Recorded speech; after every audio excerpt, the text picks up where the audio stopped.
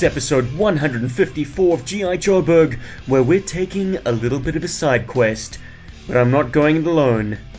My name is Steve, and I'm joined by... Robert, a regular voice on this podcast, as well as our childhood friend...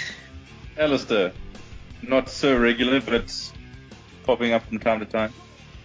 Nice. Yes. That means the three mighty friends from the past have joined forces.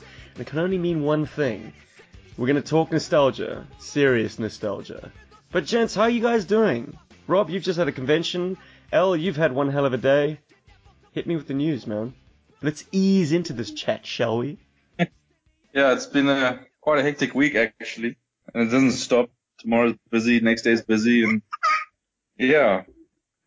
Who is that? The noises you hear in the back, my son, if you can hear that. He also seems to want to burn the midnight oil a bit. Nice. What's his name, buddy? Gabriel. Hello, Gabriel. Should have been asleep a while ago, but he's still going around. He's burning the oil just like Dad. Yeah. Too much sugar. And Rob, how you doing, bud? I'm doing quite well. Yeah, I just came back from Johannesburg, from Comic-Con Africa, where we spent 4 days amongst 60,000 people, basically celebrating and enjoying modern pop culture. From the Friends couch, you could go and sit on that thing and get your pictures taken, to seeing the A-Team van and Kit from Knight Rider parked outside the convention center, and tons of comic books and other merchandise. So, yeah, I'm tired. I flew all the way from Cape Town back to Johannesburg and then back again, and yeah, my arms are pretty tired. Dude, did they start Kit up? Did it have the lights going? They didn't. Like, it was just parked there outside. It was a bit annoying. I wish that they did have the lights on. There was also the Ghostbusters van. That was pretty neat, as well as the car from Mad Max, which I didn't recognize because I've only seen Mad Max like once. You mean the ever. Ghostbusters hearse? Yes, Ecto one? yes. Was it a hearse or was Ecto it an one. ambulance? I'm trying to remember. Ambulance. It must have been, Ambulance. yeah, it had the Yes. lights and everything. Okay. Just really old school. It was like a sedan. No, a station wagon, what am I saying? Yeah, essentially. Alright, But yeah, overall, it was a fantastic experience. We stayed at a really amazing bed and breakfast where the guy made us scrambled eggs every morning. There was horses and dogs, and overall, just a fantastic experience. I'm quite happy to have gone, but I'm also happy to be back in Cape Town, the mother city, where all the good stuff happens. Or happened. I'm kind of split down the middle. I had some downtime from work. We were given the option as to where they wanted to fly us, because obviously no one really wanted to stay in China. And so I'm always going to be torn between going back to SA or going to Australia, where my wife is working. And so, of course the missus won out. But a large portion of me wishes I was back in the mother city. The home to, among other things, my friends, my parents, and my toys. Absolutely, but it's your wife, dude. Your wife wins, I think. Yeah, Nookie. No, it's the love of your life. You get to spend more time with her. You guys got to see each other. But enough of this jawing. Gentlemen, I hope you have a beverage in hand, because we're about to go deep into our nostalgia folders. We three have been tasked in episode 152 to talk about a topic that I've hinted at a number of times on this G.I. Joburg journey, but we've never been able to give it its dedicated episode because I guess the stars weren't in alignment. The three of us were not together in one episode with this as a dedicated topic. I am, of course, or not so obviously, talking about shifters. Ooh. Now, this is something that, as I say, I've peppered in our conversations a number of times before. But you, dear listener, have a guy called Darkblade689 to thank for this topic. Or maybe you have someone called Darkblade689 to blame for this topic, because he's the most recent person to come on, I think it was a YouTube comment thread, and say, "Hey Steve, I'd really like to hear about that shifters stuff that you were talking about." So here you go. Shifters was a alternate reality style game that we played with our G.I. Joe toys. That's the broadest stroke that I can give it. We're going to get into the details of how it came about and what the storyline involved. But, gentlemen, this was something that we cooked up when we had way too much time on our hands. I think the year was 2004. Can you cast your minds back? What were we doing back then? El? I had just started studying college after taking a year off after high school. Oh, yes. So we had time to get into gaming. No, not weird at all, man. I think the time was ripe. I mean, you had to procrastinate from your studies somehow, right? Yeah. Rob, where were you at in 2004? I think 2004, yeah, I had just finished my studies. I studied to be some sort of computer technical dude. I've long since forgotten that and never had to use those skills, unfortunately. Hey, buddy, one of the three of us went to law school. Whoa! There ain't no lawyer today.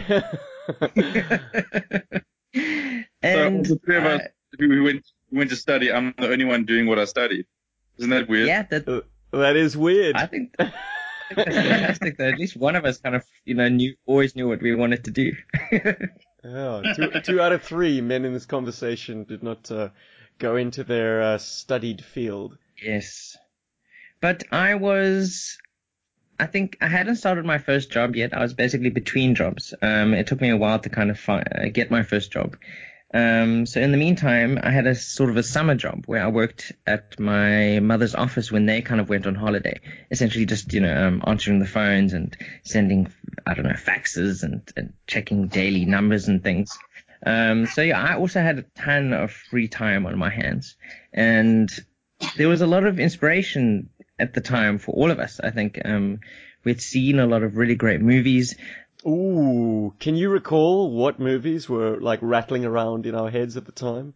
Because those played a huge influence into the sort of the idea, the concept that Shifters was. Probably one of the biggest was the Matrix trilogy, or at least the first few Matrix films. I mean, I can't remember when the last one came out, but it certainly was a huge influence. But even more so, probably was the movie called The One. Oh, I had forgotten that. Oh, with Jet Li. Yes. Yeah, with Jet Li. Which is literally, essentially what we came up with afterwards. The One, if someone hasn't watched it, was about a multiverse where there's different versions of you, and the main character, a version of him, is tracking down every other version of himself to kill them, to destroy them, until there's only one left. And by doing this, you'd have the ultimate power in the entire universe or something. And he'd be the best fighter ever. Incidentally, the Matrix Revolutions had been released the year prior, so the Matrix trilogy was very fresh in our minds. Complete. It had just, Yes. it had been completed. And I think even back then we were kind of lukewarm on the second two.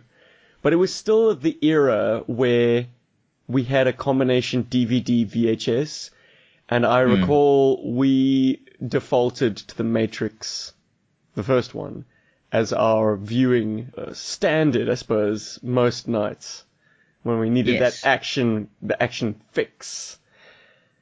I seem to recall that when the three of us were together, we would typically follow this pattern of like having dinner with the family, then getting some kind of game going with our action figures.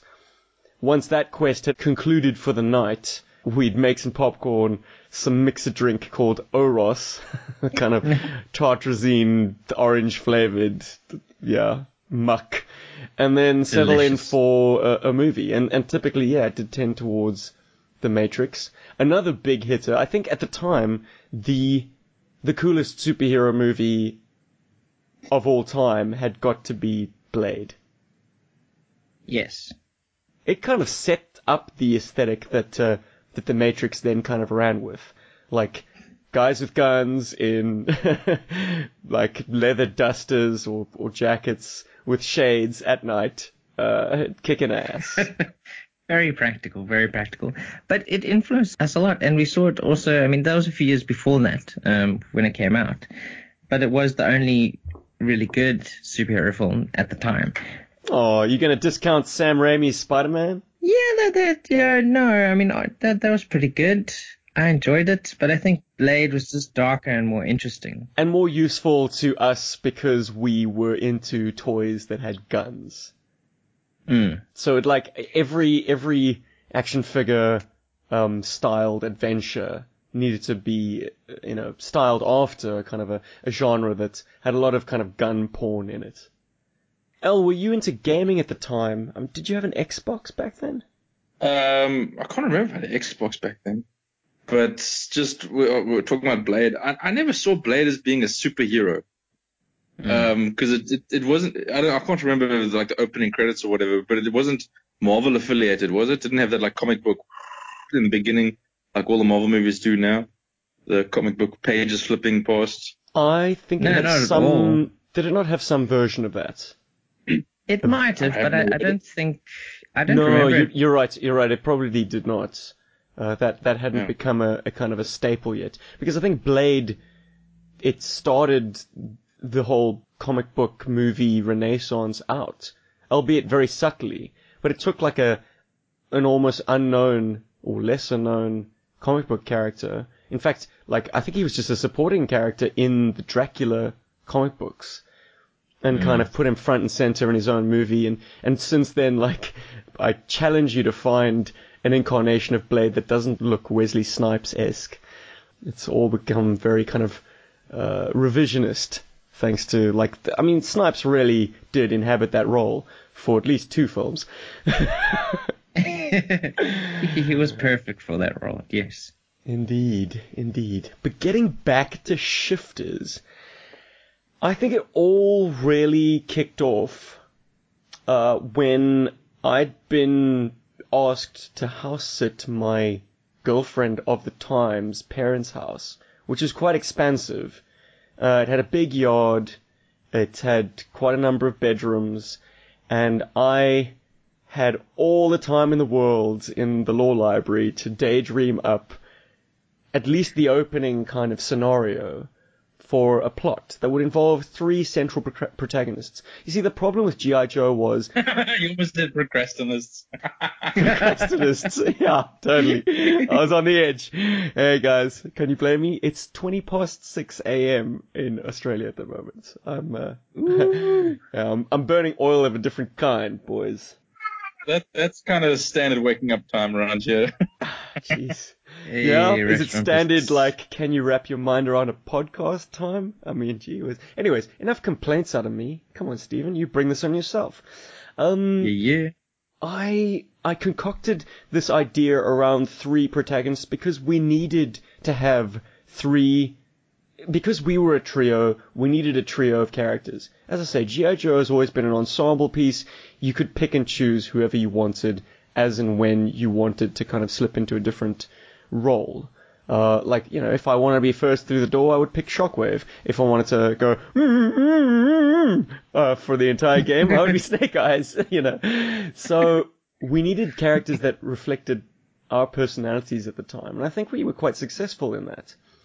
More on that later.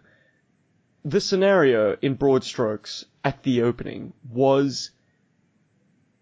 Well, I suppose it was like Worlds Without End. That's a touchstone for G.I. Joe fans out there, although none of us had actually seen that episode of the cartoon.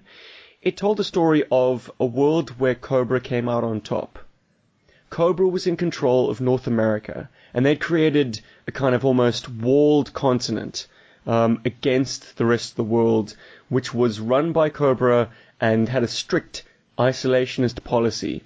Somewhere along the lines of history, Cobra had won and had become the dominant power. It had become kind of a total, absolute power. Trouble is, no one could remember when this came about.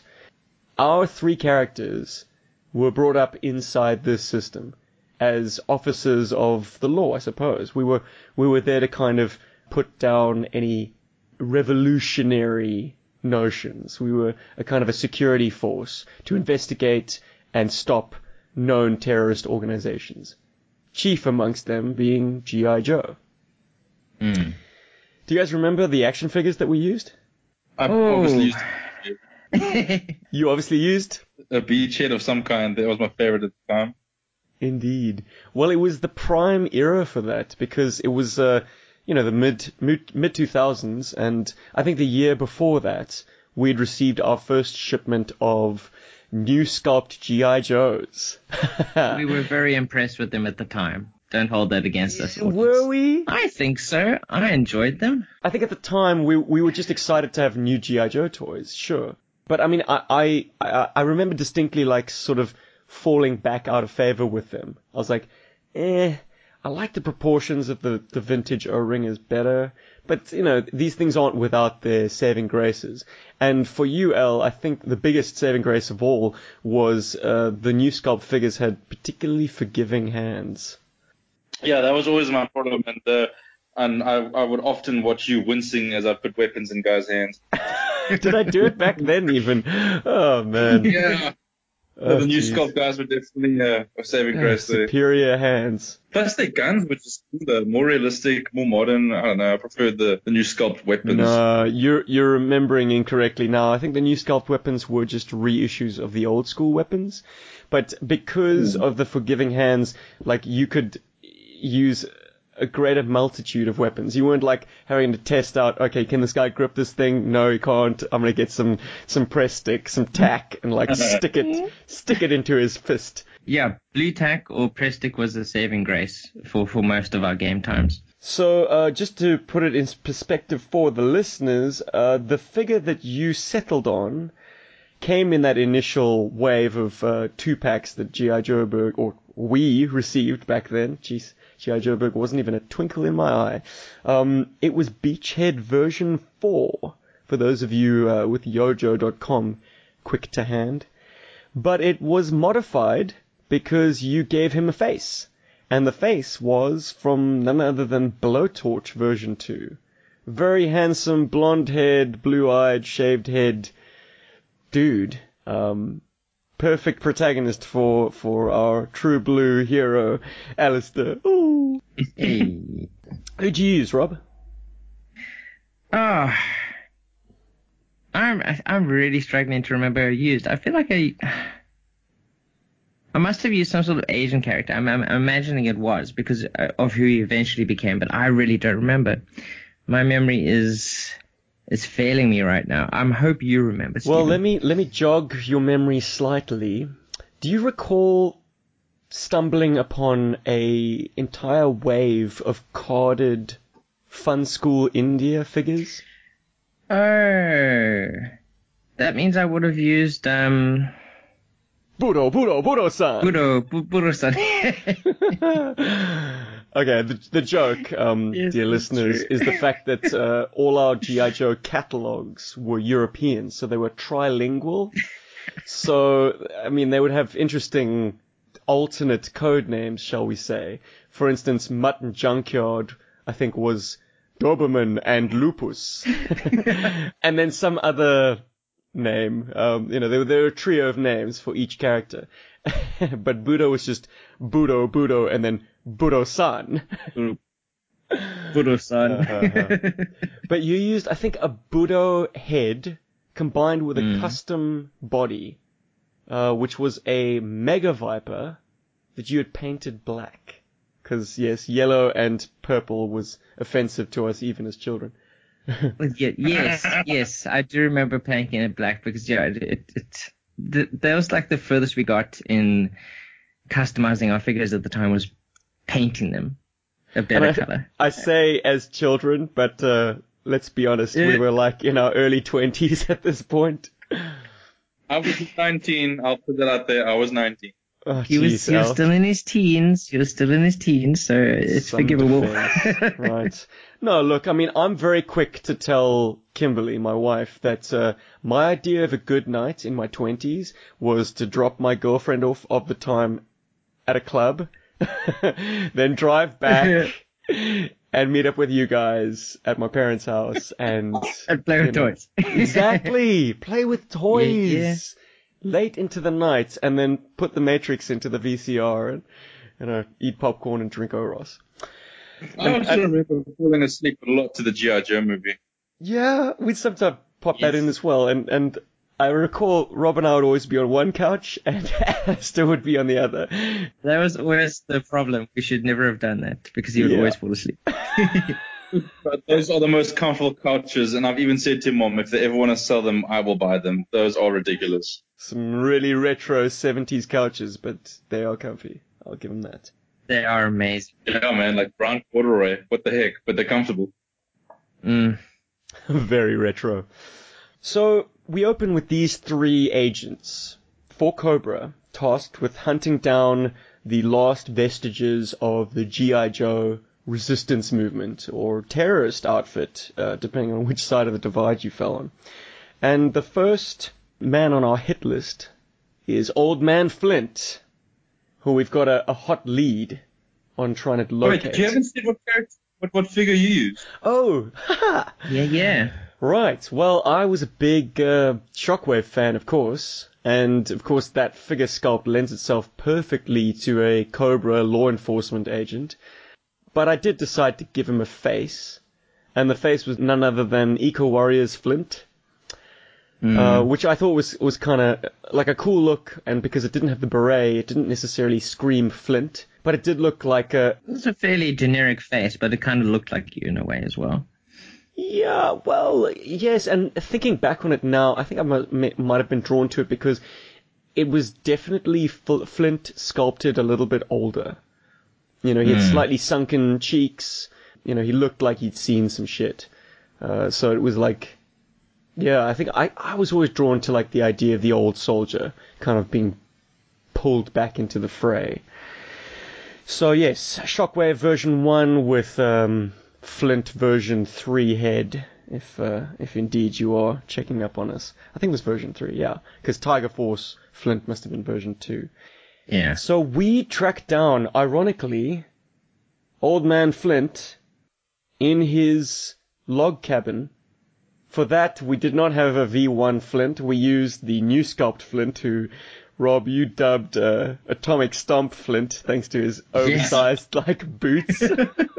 He was fantastic. Which he tried to use on us, but he was easily bested by the 3, our 3 extremely proficient, perhaps especially proficient Cobra operatives. And I think he might have been mortally wounded, or I don't know. We somehow out of him garnered some information on an assassination attempt at a sort of a pep rally. On our dear leader. Yes, on our dear August commander, to be carried out by none other than Lowlight, the sort of surviving G.I. Joe sharpshooter, who we managed to thwart.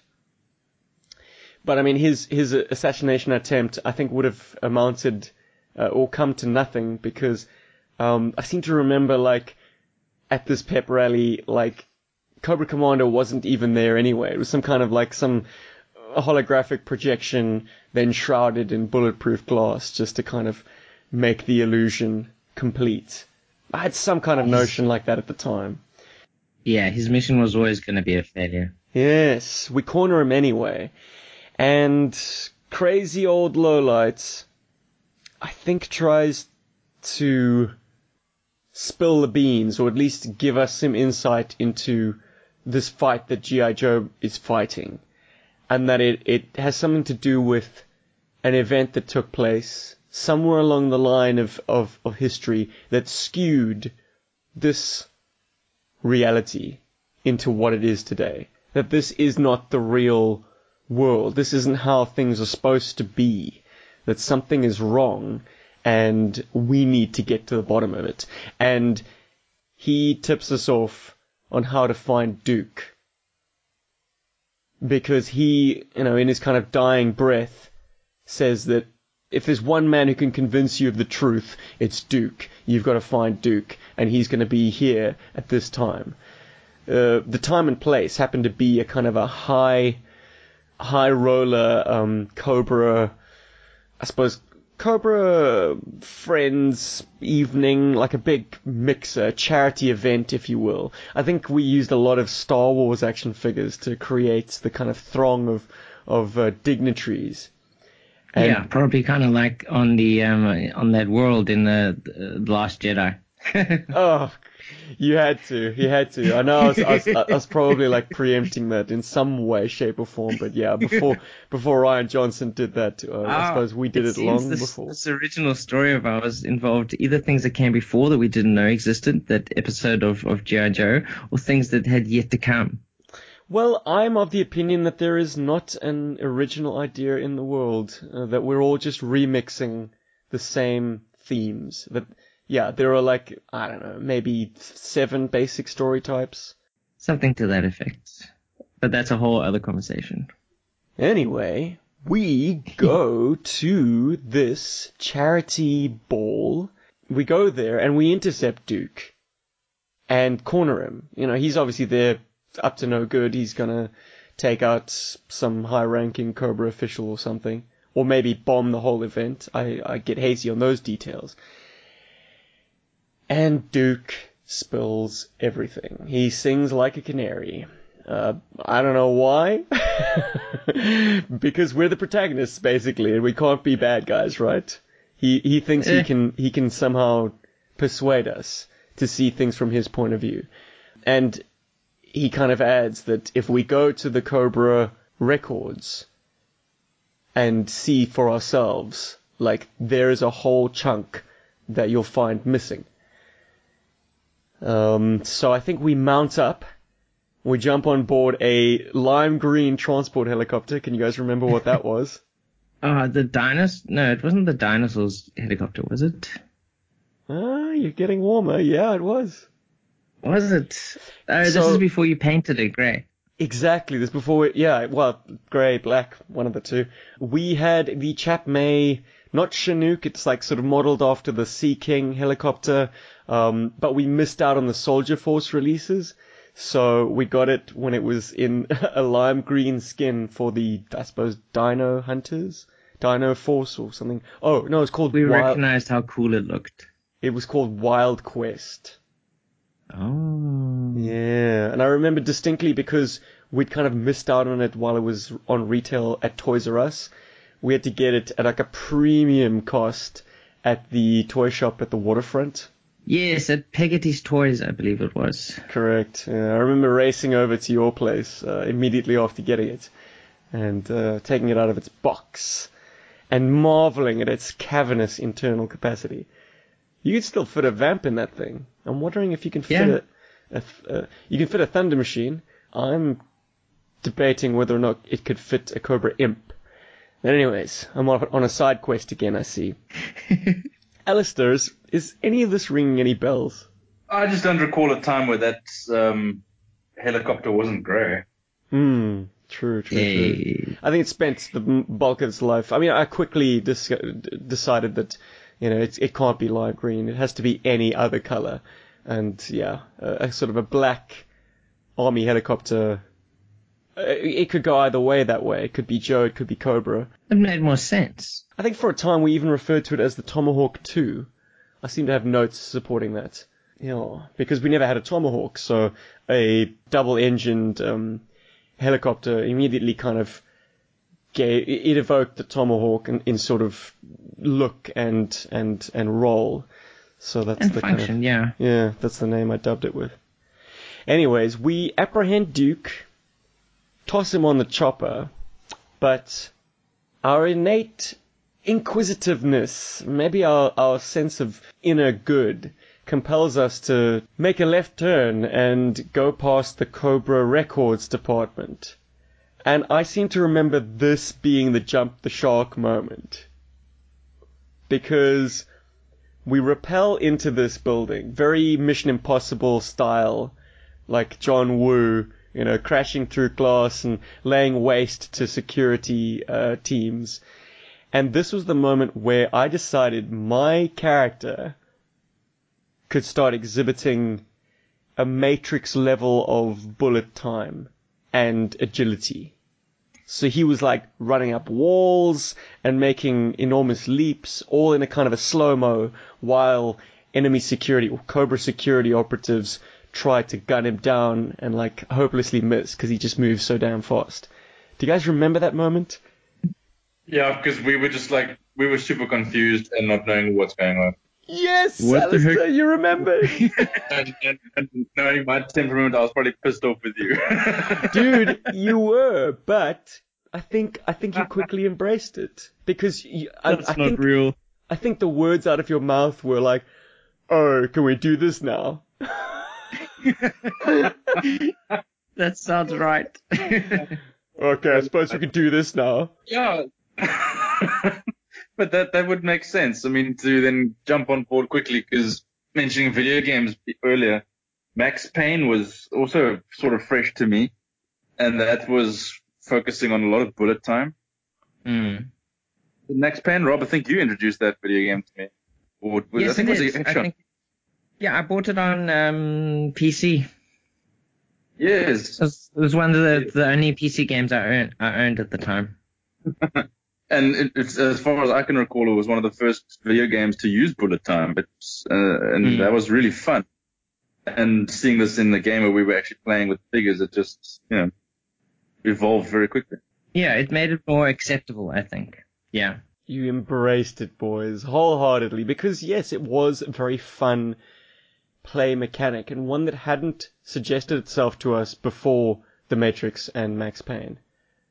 Like, everything happened very much in real time. You know, it was like a kind of 80s action movie style combat where, like, bad guy would run into the scene and spray bullets. Good guy would turn, react, fire back. Bad guy dies.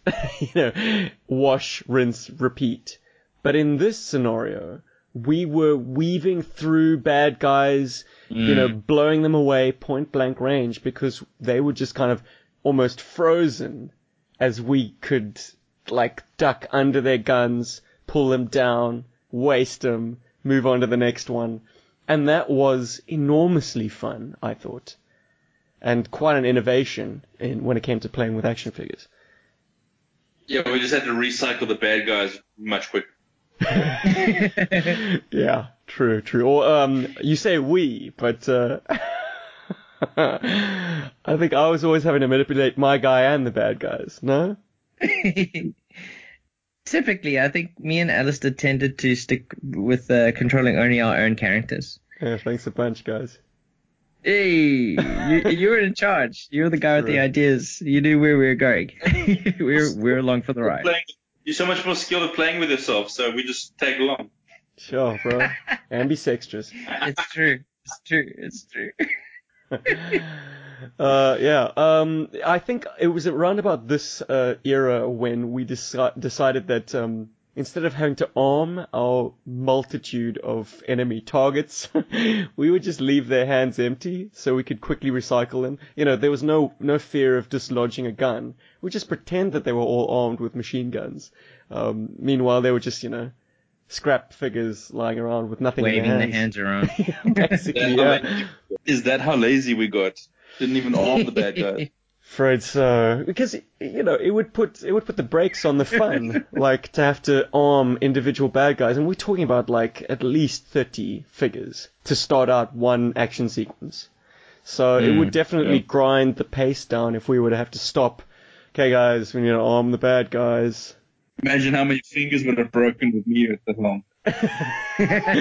Yeah, well, we would have always given you the broken thumb guys and just like a big ball of press stick. or just core. Core dudes would be fine. Yeah. Dude, the core dudes had the worst thumbs of all. Exactly. You couldn't break them anymore. Carlos Duarte, Scorpion with no thumbs. Yes. So we fight our way down into the archives, and lo and behold, we discover a chunk of history has been erased, and this history involves the final stand on Cobra Island, the turning point of history as we know it. Of course, Duke tells a different story, that the combined armies of, I suppose, G.I. Joe and the United States had defeated Cobra to the point where their last refuge was Cobra Island. And once they were on the final assault on Cobra Island, Cobra enacted their insidious final plan. They had seeded the United States with personnel, deep cover personnel in key strategic positions, political positions, all waiting for this event, which was a mass hypnotism. Oh, here comes the MacGuffin of the entire civilian population of America, thereby wiping people's memory and installing a new set of memories, making them ripe for the takeover of Cobra, a kind of a mass, very coordinated takeover of the nation. The only people exempted from this turning point in history, apart from the rest of the world, were the people fighting that final battle on Cobra Island. Mainly the Joes. And the three of us. No, not the three of us. We Not weren't the there. three of us, no. No, we weren't there because we weren't exempted. We were brainwashed just like the rest of the population. So the only people with that knowledge were the Joes, the surviving Joe members, who then went on to become this resistance movement to try and reinstate the correct version of history, or try and course correct this event. But the Cobra grip was strong, man, and they definitely had thought this one through because Cobra wound up on top. So we wind up traveling to Cobra Island and seeing the wreckage of this place. You know, seeing the signs of this epic battle and making our way into this structure where the last stand was fought in the attempt to try and find this mass hypnosis kind of, I suppose, central node. Of course, Cobra is kind of monitoring this island base. Yeah, these developments, yeah. And we can't be stopped. They gotta stop us. Indeed. Do you remember they bombed the hell out of us? Yeah. Yeah. So just as the truth is revealed, we are wiped off the face of the earth by some, I suppose, I mean, maybe they nuked it. Maybe they were like, okay, we can't even leave this island, not one shred of evidence intact. We gotta vaporize it. So. And that was supposedly the end. Or was it? Al, do you remember what happens next? None of this is actually sounding very familiar. This might jog your memory. The hollowed out shell in which we sort of make the discovery of this, like, brainwashing technology was played out in my parents' garage. Does that help? No. Because we never played in there before. No, sure. No, the way our trip is starting is probably what you're going to say next, is where we wake up with no memory. Yes. And then our handler is telling us everything that's happened. That's how I remember Shifters started. Right. But that's just my memory, you know. That is what happens next, yeah. Yeah, correct. And it was setting up the kind of the lore of this place. We kind of revisit this location a number of times. It becomes quite important. We wake up in these glass tubes in some kind of nexus. If you want to think of a kind of a touchstone in popular culture, the sort of the loading program in the Matrix, where they kind of get armed and prep themselves for the mission, I suppose. We wake up and we're like, what the heck is going on? The three of us are together. We think like, is this heaven? Is this hell? What's going on? And we are greeted by two very diminutive aliens, you could call them, I suppose, like non-human beings. They are played out by none other than Dino Riders toys.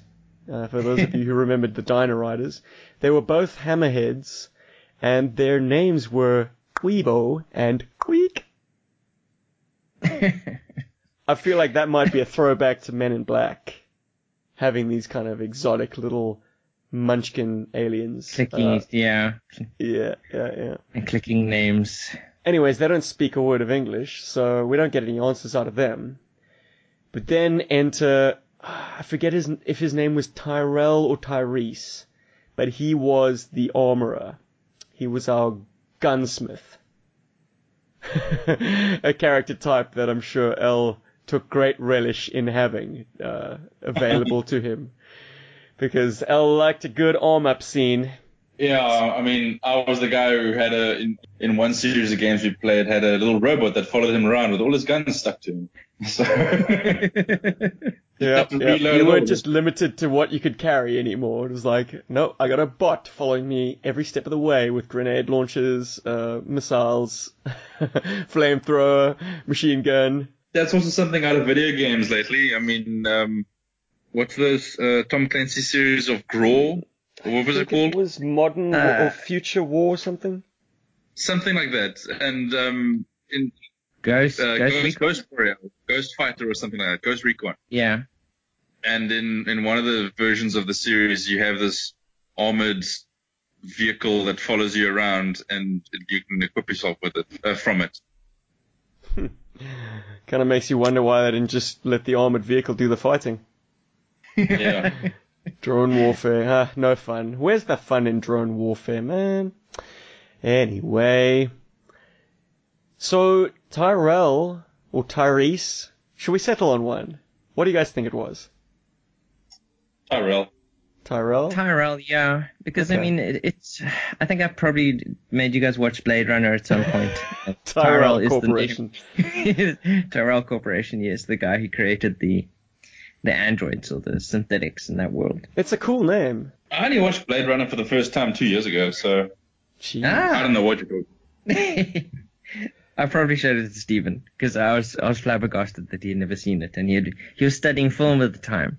And it's like, how have you not seen this iconic sci-fi movie? It's still fun and Well, it was the only time I'd ever watched Citizen Kane, and boy am I grateful of having that experience. Something I need to revisit, because I've been watching a lot of Orson Welles not documentaries, interviews on YouTube. Fascinating man. You know, he wrote, directed, and starred in Citizen Kane when he was 26. He was a young man, quite a prolific guy, and very creative with his ideas, and also very accepting of science fiction. Yep. Also the voice of Unicron. Recorded mere days before he died. Incredible. Fantastic. His last gift to us toy fans. Oh. Anywhooch, Tyrell tells us all about his version of things, which really ripped the roof off. In a very much like Matrix, you have woken. You've been living a lie your whole lives. It's very much the Morpheus scene where he lays out the score. That we are not from Earth, not even human. We are actually some kind of super-powered beings that he terms as shifters, beings who can travel between realities, who are hardy enough to withstand the kind of the divisions between different realities, different universes, universes with all sharing one multiverse. We are somehow able to move between them, and as such, we are the perfect candidates for policing beings who would use the same power for evil, I suppose. We were somehow an authority in bringing to justice or stopping by eliminating the bad guys, of which there were a few different types. Yeah, that sounds like Jason Statham's role in The One. He's sort of on a police force. Yeah, exactly. That's what they did. Now, I don't have any memories of The One apart from, like, I think Jet Li on top of a pyramid at the end, fighting off different versions of himself. No, he's in the prison at the end because he's been sent to like the prison reality where people can't escape it, and he's like running to get to the top. And for whatever reason. Was the mechanic in place that was the bad guy version? Oh yes, and yes, the bad guy version. The good guy version lives happily ever after and gets to go. Yes. Every time he killed himself, he would absorb the sort of combined powers. Yes. So eventually there was just him and the good one, and they were equally matched, but more powerful than anyone else in the multiverse. And once he defeated himself. Okay, so it's got elements of Highlander. Yes. I think you're just forgetting it because you want all of these ideas to have come from your head. No. Original ideas, guys. Original ideas. No, guys, I will immediately credit that shifters was our way of poaching all these ideas. Either, we were able to use this kind of interdimensional play mechanic to utilize tropes that we found in comic books, video games, movies. So it was a very derivative play pattern. Very derivative, but yeah, at the same time, it just allowed us to do anything we wanted. Exactly. By combining everything, we all of a sudden had 3 protagonists who could exist in a Star Wars-esque kind of situation or a Blade-esque situation. Our very first mission, once we had accepted the truth that we had in fact been these beings, and the only reason we'd forgotten was because we happened to be on Earth in North America round about the time Cobra drops the hypno bomb. Yeah. So it had wiped our minds. We are these incredibly strong, incredibly powerful beings, but we are still susceptible to this kind of massive event that swept everyone up in its thrall. So we'd kind of been brainwashed and kind of come out on the other side as recruits for Cobra and live this lie thinking it was our own lives, our own truth. Whereas the truth was, waiting for us in these tubes in this kind of nexus point. But our very first assignment was to track down, and here's how derivative we get, a vampire shifter called Orvel Krynide. And anyone who knows a thing or two about Star Wars knows that I poached the name straight from the guy who flies the A-Wing straight into the Executor's bridge. Did you guys know that? I didn't know that.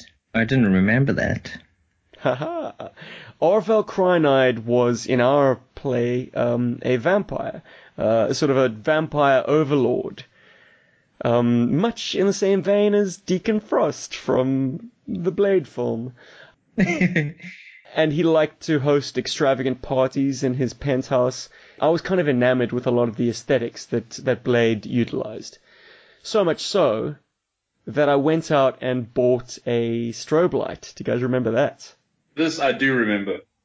So we could recreate the nightclub kind of setting. Just let all the blood. Because we load up and we head out to try and kill this vampire dude before he shifts out of his reality and spreads his reality's vampirism to other more susceptible realities. I think that was our primary goal. It was like, this guy's bad news and he's on the verge of harnessing his shift powers. Stop him. So we wind up in this nightclub with a strobe light going ballistic, and I think this also was the time where music started playing an increasingly important role in our gaming, in the sort of immersion of our gaming. And I think none of us can forget that track from Blade.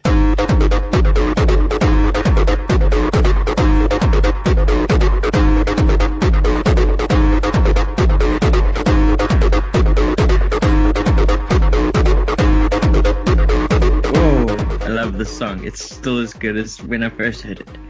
Yeah. Can you feel it, Ali? Very, very iconic song. I love this song. Takes me back.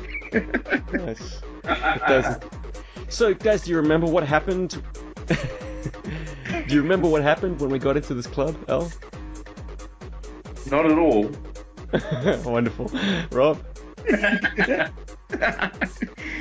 I imagine we encountered Blade. I mean, if we were in a setting with vampires, Blade had to come up.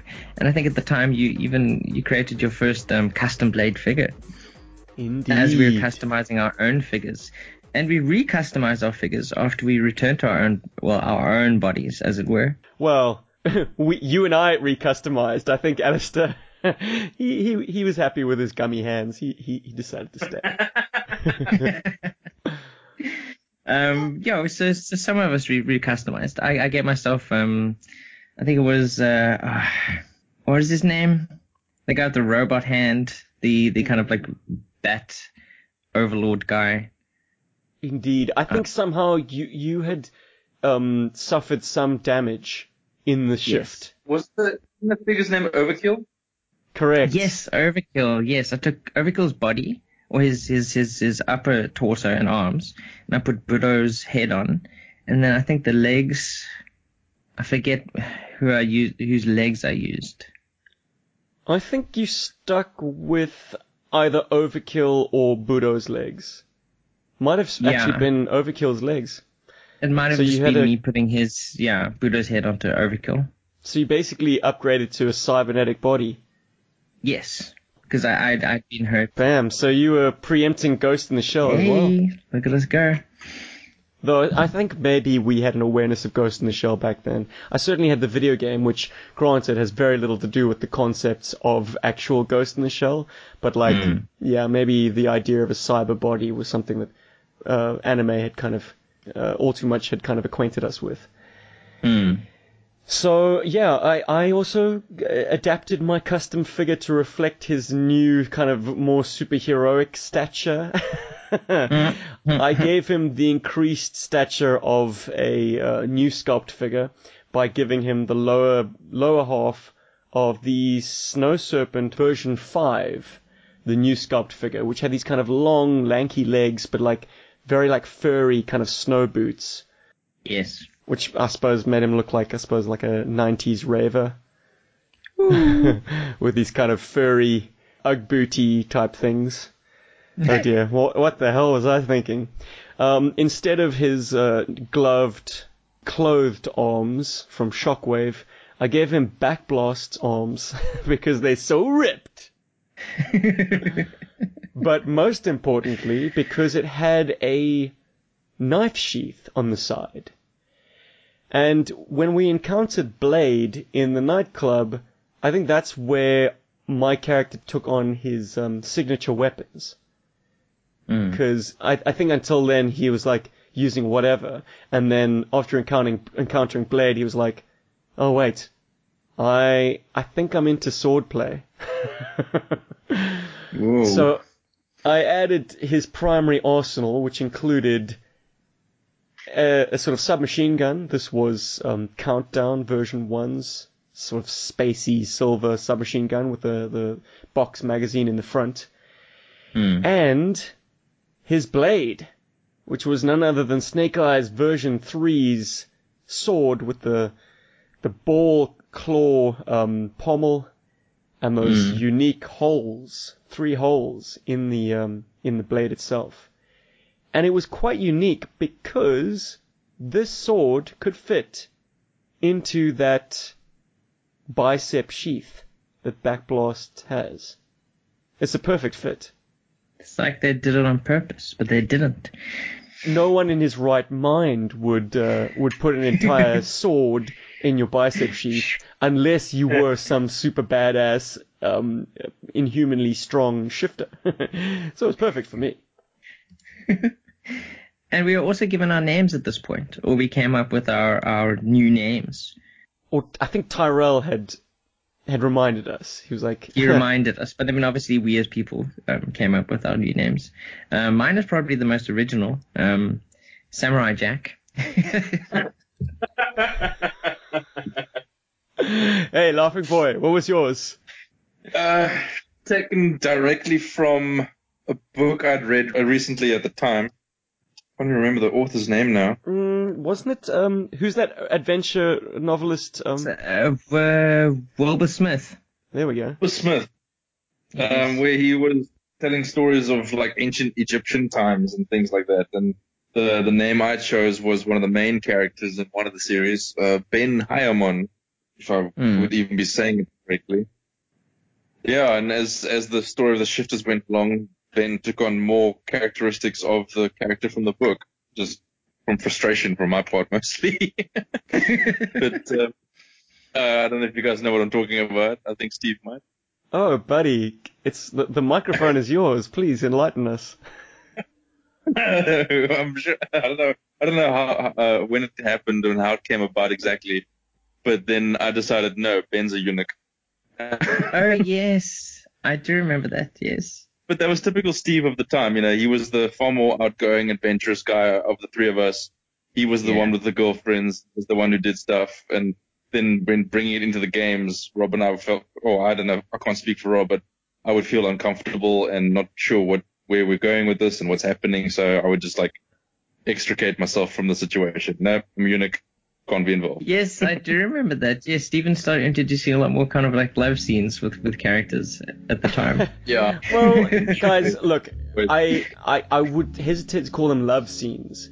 None of this was ever acted out. But No, we never would call did this that. love. It's on ECP after midnight on Saturdays. We love those love movies. well, Red Shoe Diaries. Emmanuel, anyone? No. Yeah, there was a whole bunch of soft porn on TV at the time, as I recall. You know, this is a time before, you could actually watch, before you could really be able to watch anything online. You know, it was still pretty rudimentary dial-up internet. We were still very innocent in our 20s. Anyway, no, but I mean, I recall the way it would play out was, these characters were, like, we were young men, ourselves. Steve, Al, and Rob, we were young men, and we were very much aware of the fact that, like, these characters had needs. And the only way they could not have needs, I suppose, is if they'd their junk rooted out either at birth or close to, or were cybernetic. So I guess that just left me, the lonely only, with the ability to have love interests. And like, it would be a kind of a ... scenario. It was like, the mission was concluded and there was some kind of, good time gal. Very James Bond. Well, I think my character wasn't above paying for it. Wow. And if you can cast your mind back to the kind of the Blade world that we inhabited in that first outing, it was a very, at least in my mind, in my kind of inspiration, it was kind of sexually charged. What we had perhaps not realized in that Blade film was an undercurrent that, like, vampirism, it has got overtones of, like, an STD. It's something that you catch from being very intimate, in fact, sharing body fluids, blood, with, someone who has it. Yeah, and it passes on and on to other people, yeah. Without realizing it, that theme had kind of, it certainly planted the seed in my head that, like, yes, there are elements of this kind of gameplay which must involve, like, sex. You don't have to play it out, but certainly my character's not going to be a eunuch or a robot. Exactly. You guys, however, you neatly sidestepped that awkwardness. Anyway, so I went off and did that scene alone.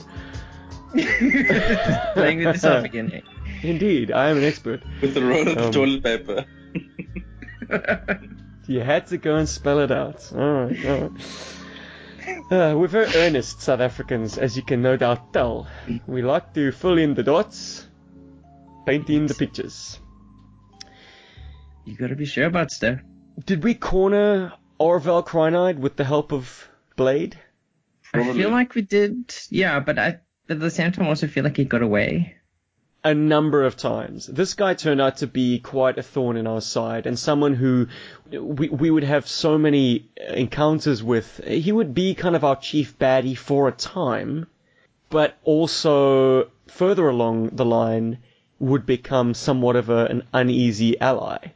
I love that trope of, like, certain circumstances arising where you'd have to team up for mutual survival, and then, old scores can be settled once we'd kind of gotten ourselves out of a dangerous situation. But yes, Orville Crynide gave us the slip, falls into the multiverse, and we need to bide our time before he pops up again and we can kind of try and nab him.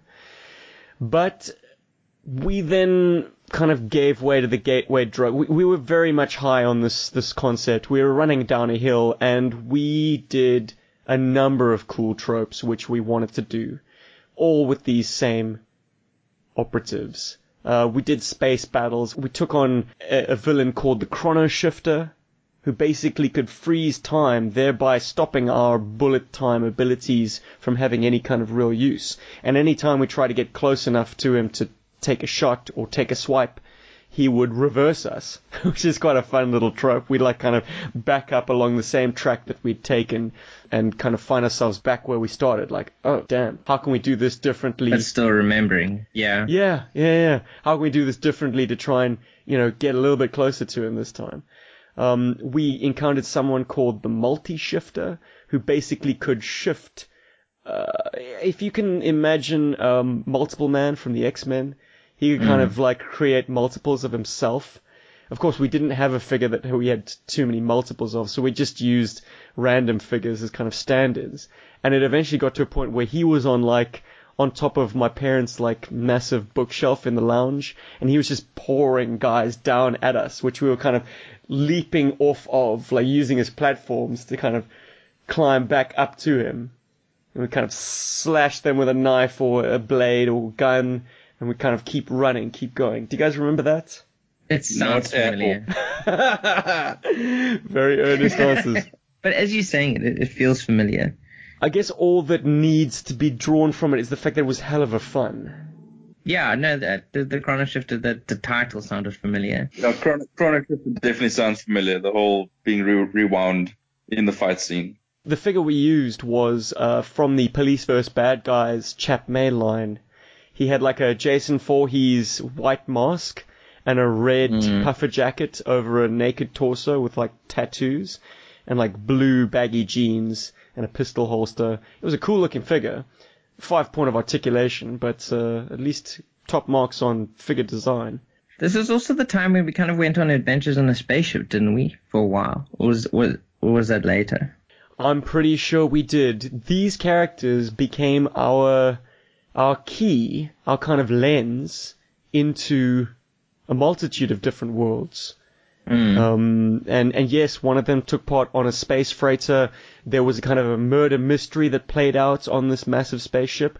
So I guess it took on elements of Alien. It took on elements of Clue. But I realized I didn't even give my character's name yet. And yes. I make no bones about the fact that I was probably heavily influenced by Iron Fist comics. But I called my guy Shikung Tao. That's Shikung, and then different word Tau. Shikung Tao. Which probably is absolute gobbledygook. I mean, it's not Chinese or anything, but it sounded cool, martial artsy, and I kind of gave this guy a different feel in my hands, because until that point he'd been Caucasian with straight black hair. Now all of a sudden it hinted at like maybe a more interesting lineage. And do you guys recall we had a distinct kind of pecking order? Though my memory's a bit hazy. One of us was the eldest, one of us was the middle child, and the other was the youngest. And we're talking about like hundreds, if not thousands of years old here. I think Alistair's character was the oldest. You do? Okay. Yeah. Do you second that, El? Yeah, I do recall that as well. And then Rob was middle and you were the youngest, but still then sort of a leader. Right. The hothead, the youngster, calling the shots. Because he pretends like he knows what's coming next, but the truth is, yeah, man, this concept took us wherever our imaginations were prepared to go. I do love that. So, we also had a kind of a world where it was basically just warfare all the time.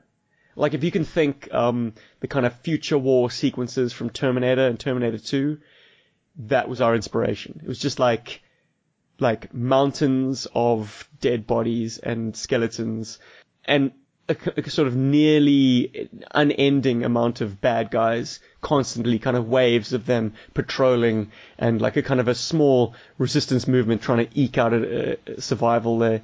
Rob, I think you were kind of key in creating that world, if I recall. There was a cabal of characters which you spearheaded. Yes, with very original names. I think the one guy was named French Resistance. He was our contact with the resistance on this world, and involved. I think there was also something called the Triumvirate. I can't remember. That was a creation of mine. I think we needed some key baddies. Like Arvel Crynide couldn't be our recurring threat every time. We needed some big bads, and you cooked up the triumvirate. Al, do you remember this concept at all?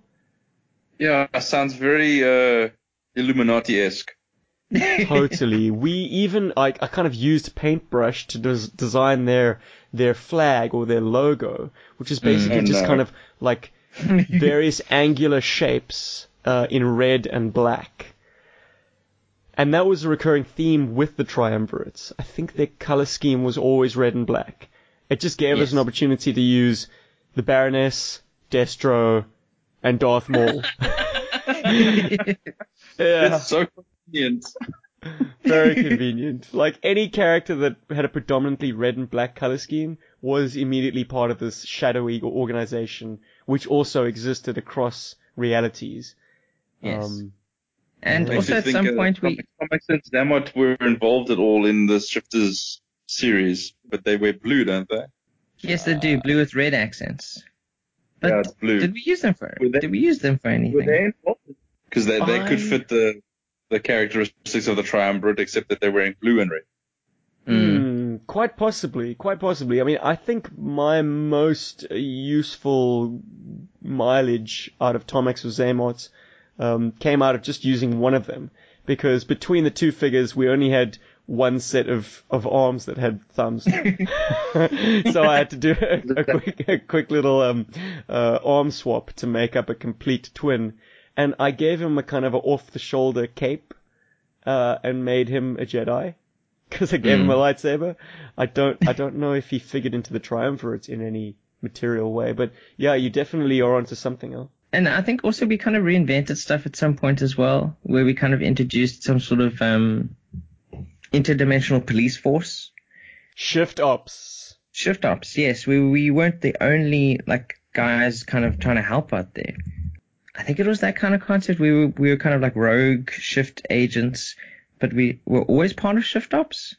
Yes, exactly. I quite liked the idea that when we shifted back into Tyrell's nexus point, that he was our handler on the last mission that we went on before the Mind Wipe event, but we were actually agents in a more structured, formal kind of dimension enforcement agency called Shift Ops. And Tyrell had somehow misled us.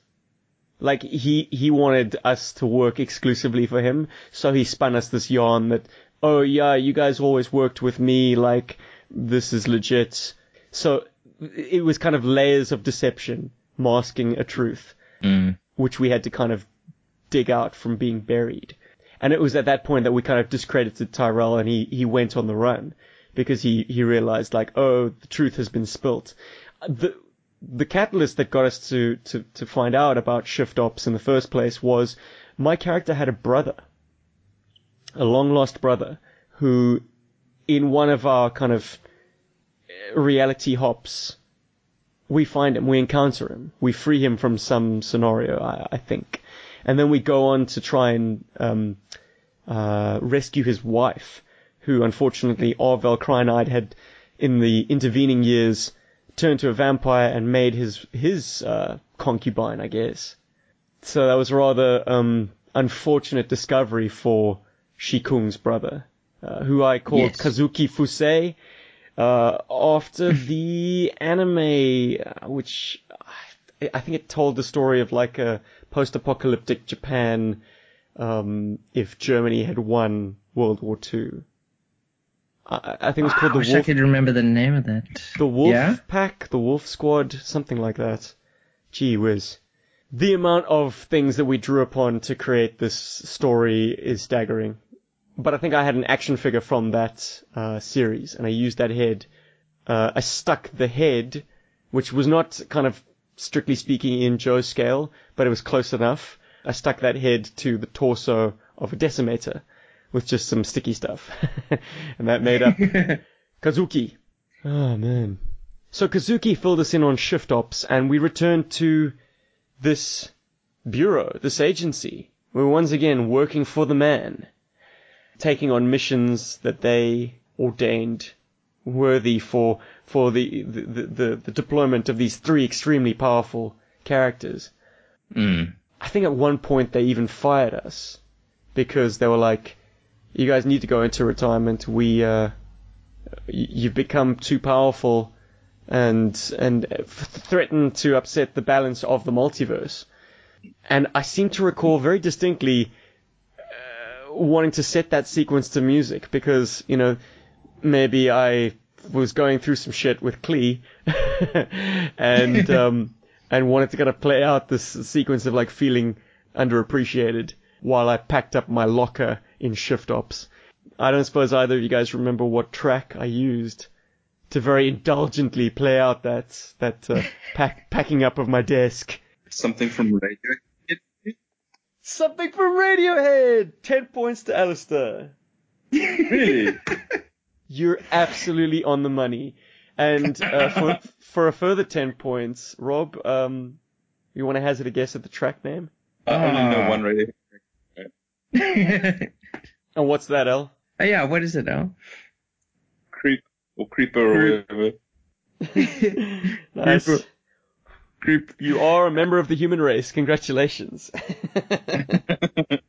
Yeah, I don't think it was Creep. Yeah, Karma Police, maybe? No. Or the one at the end of their second album?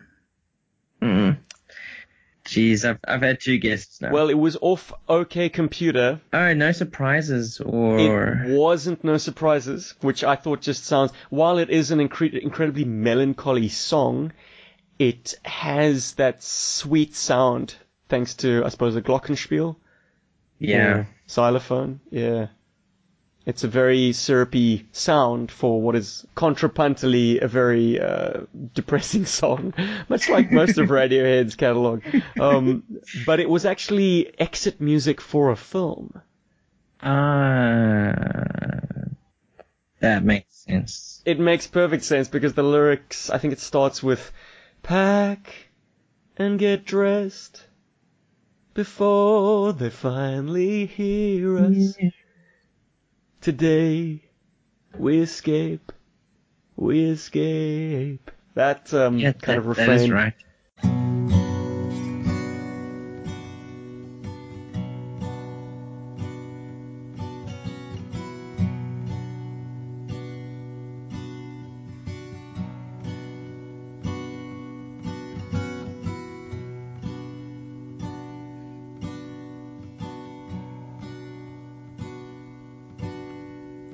Wake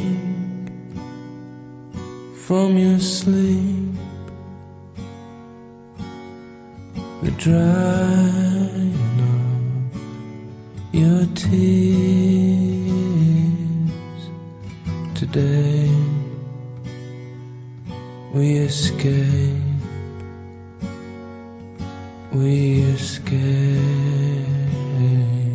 I think you guys just kind of looked on and kind of agog. Can we go back to the action now, please? Yeah, exactly. Like we showed up, Stephen, so we could have You're some very badass action indulgent. sequences. And here we are watching you like throw the furniture around your cramped living space. Your little toy room. Oh, gosh, guys, we've covered a lot of ground, man. This is very it is indulgent, but as I say, I've been wanting... This has kind of welled up inside of me for as many years as I've been doing G.I. Joburg. And I needed this. I really did. But like all good things, it must come to an end. And off the top of your heads, how do you think Shifters concluded? It probably never did. Not like ultimately, you know.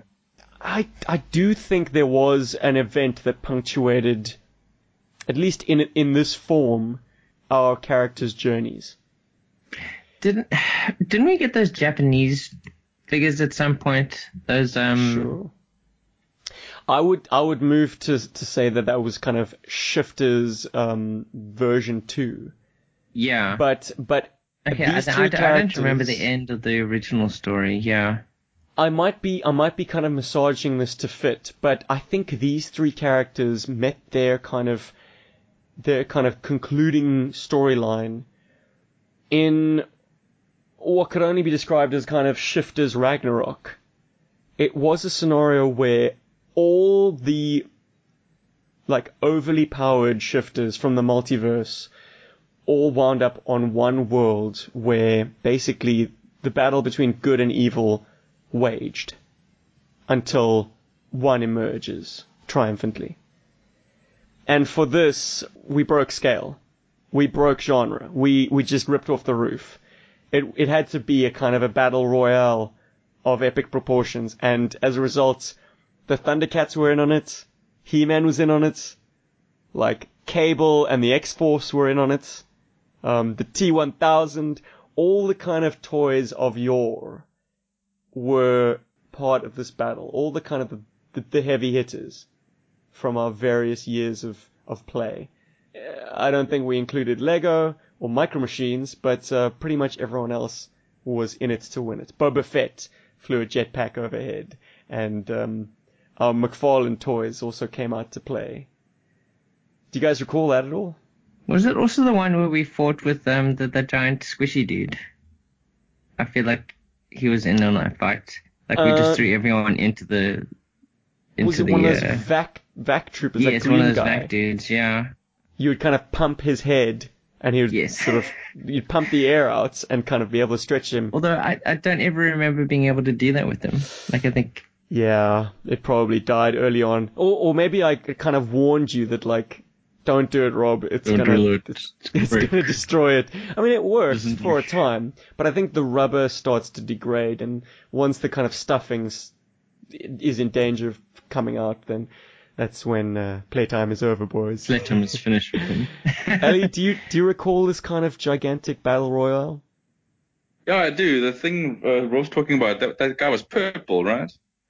Yeah. Green. And green, I like think a he had purple on him, yeah. But we put like weird armor on him and stuff. Yeah. Like some kind of beanbag that had been vacuum sealed. Totally. So he was in it to win it. Perhaps on the force of the bad guys. I seem to think on the good guys' side we had some unbeatable dudes. I mean, we had like both Lion-O and He-Man. We were out to do some damage, man. We totally lost it. But I feel like the first character of our three to die was Ben at some point during this final confrontation. Or did all three of us die? I think what killed it, boys, and I'm gonna kind of rush forward and burst the bubble, just because I'm sure you're both going to spring into recalling this as soon as I say it. But late one night, we were like in the thick of things, in the sort of the driveway, in the kind of the encampment of the good shifters, He-Man and Lion-O and the assembled crew, Cable, and Shi Kung Tao, Ben Hayamon, and Samurai Jack. We're all there, perhaps swapping war stories around a campfire, and the neighbors had just arrived home from a night out, and were peering over the wall, laughing their heads off at this strange sight of three grown men, 20-somethings, cowered over their action figures, enjoying that night's role play. And I had not noticed them. Rob, maybe you had noticed them. I know certainly Elle had noticed them, and he kind of backed off, and he was like almost enjoying the joke with them, like, that's funny, guys. And then I think they like tossed a twig or something at us, just to kind of let us know, or let me know, because I was swept up in it, man. I had blinkers on at that point. Let me know that they were watching, and kind of break the spell of the game. And I think with that shattered my desire to, I don't know, to continue this story. I felt ashamed, sadly. Big bad bullies. Yeah. I was still at a stage where I thoroughly enjoyed in my time with you guys, playing kind of, particularly when we were, when we quit messing around, we were actually kind of into it. That had become my favorite activity of all. It really, I was able to fully invest and suspend my disbelief and like go with it. And I think you guys came with me on many of those journeys. Yeah, initially me and Alistair would often play. I mean, we'd make jokes and stuff, but eventually we would, for myself at least, I would be into it. Well, as I recall, Rob, you would make the jokes, and Elle was your very, very appreciative audience. Alistair enjoyed all my jokes. What can I say? Ellie, you have the best laugh, my man. That's why I kept doing it, because I loved hearing him laugh. Yeah, big old belly laughs from my buddy Elle. And look, it was great fun, but I was often like you guys got to focus on. Well, just maybe the frustrated artist trying to concoct a storyline and like, oh, guys, I get it. I think that's just why focus eventually for I would 1 stop. second. Well, I think many of these games were able to cast that spell, and we were very much swept up in it because it was a rewarding style of play. The action was fresh and exciting. The concepts were always varied. Like, whatever we could dream, we could inhabit. But it had started to wear thin, and I think, like, particularly the superhuman antics of it was starting to become a grind. Like, no enemy really offered much in the way of opposition. Yeah, of a challenge anymore. We were just that strong. Indeed. But it was a very storied story. And then we had to stop.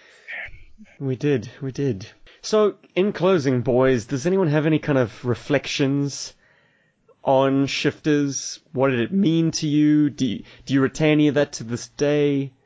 I know I do. And it's enormously helpful to uncork this finally and get it on record, if for no other reason than my own posterity. This is a podcast that I'll probably re-listen to 10 years, 20 years down the line and enjoy. It's been a blast talking to you guys, though I fear I've always hogged the mic. No, but it's mainly because your memory is the best of all three of us. And that's mostly due to the fact that Steve created most of the stories we played, Shifters That's and true. other. And with Shifters, I decided to document it. Do you guys know that after every time we played, I wrote down what had happened? What, like a Dear Diary moment? Absolutely. Or more like the story so far, ... moment. Okay. Yeah. So this stuff is chronicled, well, now in audio, but it also exists on paper. That's not with you. Sure. Rob even took up the duties of writing a story, and that is also on hard copy. I have it in my files somewhere. Game files. Yeah, I mean, I think well, for me at least, I mean, I got so swept up in that I wanted to kind of expand the world, and I think that's also where the war world came from. And I kind of I typed up a whole story trying to introduce some of the characters in the Triumvirate, as well as the last adventure of one of the leaders of the resistance on that war world. I think definitely this had a huge impact as going forward, at least creatively. It was, even if I can't remember all of it, I remember my character's name, and I remember impressions of stuff that we did do, and what we had fun, and the fact that we did have fun together and we enjoyed it. And yeah, there was a lot of stuff that went into it. I mean, printing of things, designing those ships, and it really did just let us do whatever we wanted. You didn't have to worry about trying to adhere to any sort of existing universe. It was just everything goes, do whatever you want, and have the fun. Until the bullies came along and said, "You're going to be adults now." And for the most part, we I suppose we did become adults, but we still hang on to it in some ways. Still got it they in only us some way. succeeded in postponing the inevitable. Do. And that, ladies and gentlemen, is G.I. Joeberg, the further evolution of Rob, L, and Steve's playtime. Now we do it in video form and publish it on YouTube. Yay. Who's laughing now? Bullies. Yeah, they didn't get to go to the States. Ellie, any final thoughts from you, my man? I think Rob said it all there. It was just a good time where we had fun as friends, playing around, just enjoying each other's company. I mean, it makes you think, what did other guys our age do? Were they out drinking and saping and doing crazy stuff? I'm yes. happy with what we did. It was a wholesome way to spend our time. We didn't get up to any mischief like your parents would want you to. So I'm happy with the times we spent playing toys. Yeah, I think so as well. I definitely it's a very, to at least my knowledge, it's a very unique way of growing up. And yeah. Thank you, Stephen. Guys, us out of jail, off the streets, and off the drugs. Nice. Hey. And created a memory vault that, at least for me, and I'm sure I speak for the two of you as well, though perhaps your recollections aren't as vivid, hopefully you recall a time like this where life had no complications. We were just three buddies meeting up after dark to explore our own imaginations. And it will always be like a very cherished time for me. When days are dark and friends are few, I go back to those moments. It was a good time. I'm glad we were there with you, and I'm glad you were there with us. Nice. Oh, I wanted to mention, it was Yes. around about this time that, El, you got me the Matrix soundtrack as a present. Do you remember that? Yes, I do. How bizarre. Dude, like so many times did we bang out an action sequence to Propeller Heads. Yeah.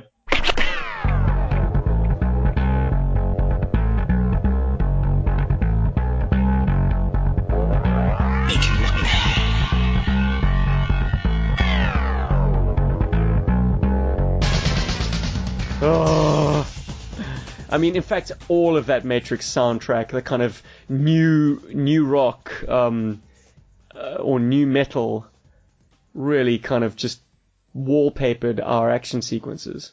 Rob D's Clubbed to Death had the perfect mix of like melancholy, like somber, like we're about to go into some serious shit music, and then it kind of kicked into like a heavy drum and bass of like, okay, get your mind right, boys, we're going in.